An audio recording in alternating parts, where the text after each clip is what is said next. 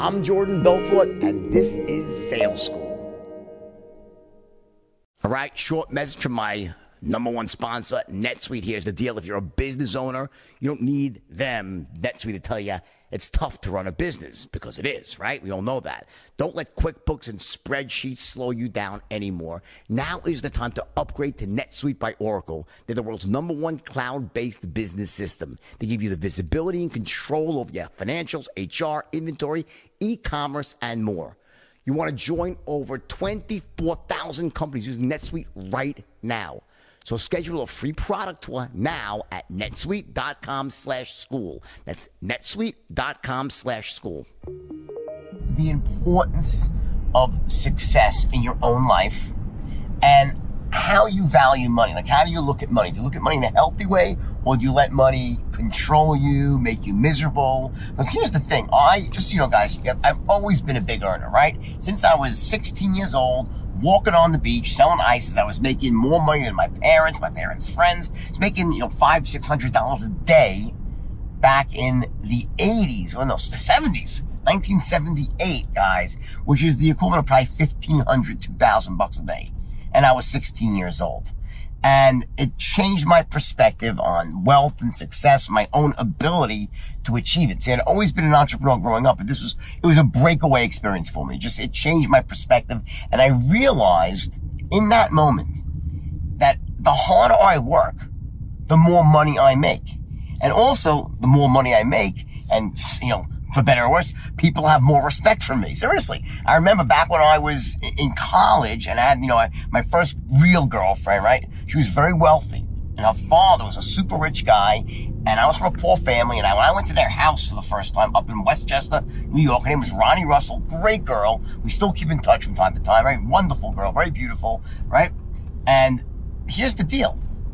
When I walked in that house, I was like entering Emerald Castle and the Wizard of Oz. I couldn't believe it. They had a pool in their house. They just some crazy furniture. This massive home. I couldn't believe it. It was up in Harrison, New York, right?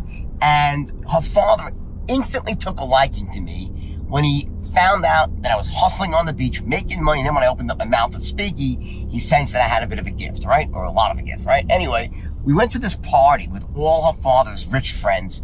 And then her parents got divorced, so he moved to Fort Lee, New Jersey, went to a party in his penthouse in Fort Lee, and he introduced me to his friends. And he said, guys, remember this kid. He's going to be richer than all of us. This kid's going to be a force to be reckoned with. He said it to his, I was 19 years old at the time, and he said that to his friends who were all rich. You know how that made me feel inside? It made me feel like, honestly, guys, it made all the hard work worth it to me at that point. I felt like I had already arrived, even though I was still a kid. And then he flipped me the keys to his Mercedes 450 SL convertible, and his daughter and I took a ride to Atlantic City. I mean, he was a great guy, right? May he rest in peace. Here's my point. You need to be this person. I want you to be the person that when people meet you, when people speak to you, when people hear your story, like, that person, that guy, that girl, that's a force to be reckoned with. That person's special. They're going to stick out. Now, what did he see in me? And what should people see in you? Number one, above all, massive hard work, right? I was out there hustling. He tells me this guy gets up at 5 o'clock in the morning, goes down to the distributor. He got his mother buttering bagels for him. Seriously, I had my mother working for me. He's got 4 kids carrying jewelry. He saw number one, hard work. Number 2, entrepreneurial spirit. Number 3, a total lack of fear of any rejection, of not succeeding. It just didn't enter my vernacular. To me, I was going in one way, and that was straight to the top. And he saw that in me, and he commented.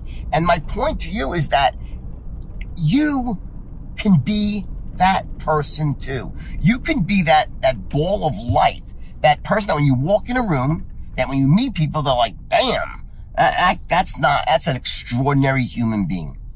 Now, how do you get there? How do you do that? Well, a big part of it is mastering the art of communication. See, because here's the deal, right? Bill Gates could have walked into the same room as me at the same time. And I'm sure that his father would not have said, oh, this guy's destined for greatness.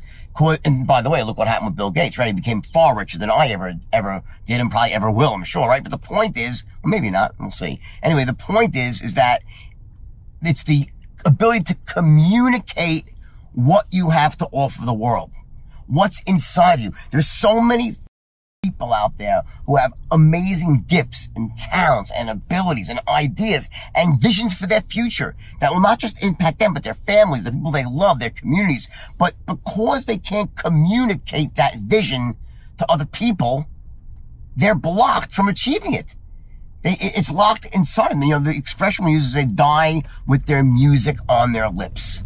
They can't get it out. The true beauty, really, of the straight line, besides that, yes, you can close anyone who's closable. That we all know, okay? You've seen that, you're experiencing it yourself. Beyond that, it's the ability to make yourself known to the world.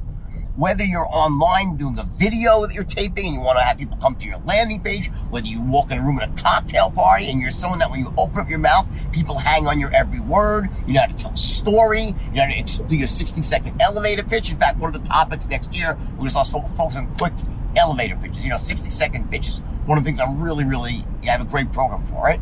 Point being, I'm heading to the airport because we're in a tunnel now, right? The point being, guys, is that, yes, you can have the greatest idea in the world, but you have to be able to communicate that idea in a way that connects with other human beings and empowers them, makes them want to take action to help you achieve your dream, gets you what you want to. That's ethical persuasion.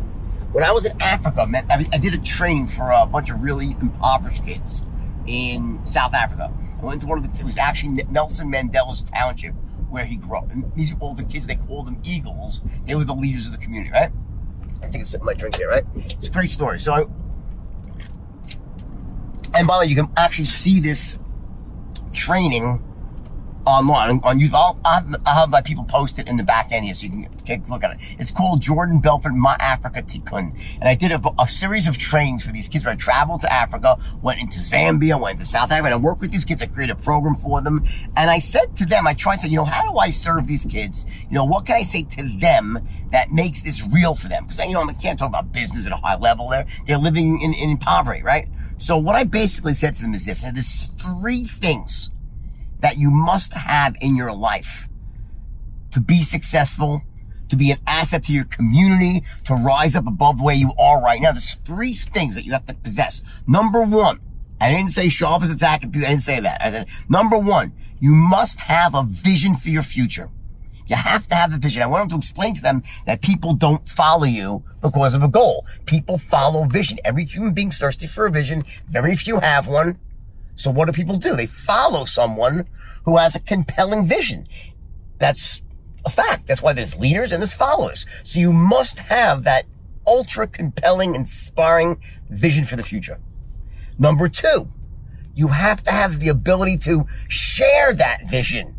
You get it to sell that vision to other people. In other words, again, if you have this great vision, this great idea, this great plan in mind, but it's locked inside of you, you can't get it out, you'll die with your music on your lips. And that's sales, my friend. That's why you're in this program. You're like, listen, you have this shit covered now. And if you're not there yet, you'll be there soon. And you'll get better and better and better. About constant, never-ending improvement, right? So that second aspect, you have the vision, yeah. Now you got to share that vision in a way that inspires people and wants to jump on board to essentially buy into your vision with their time, their money, their sweat equity, their elbow grease, so to speak, and turn your vision into a reality.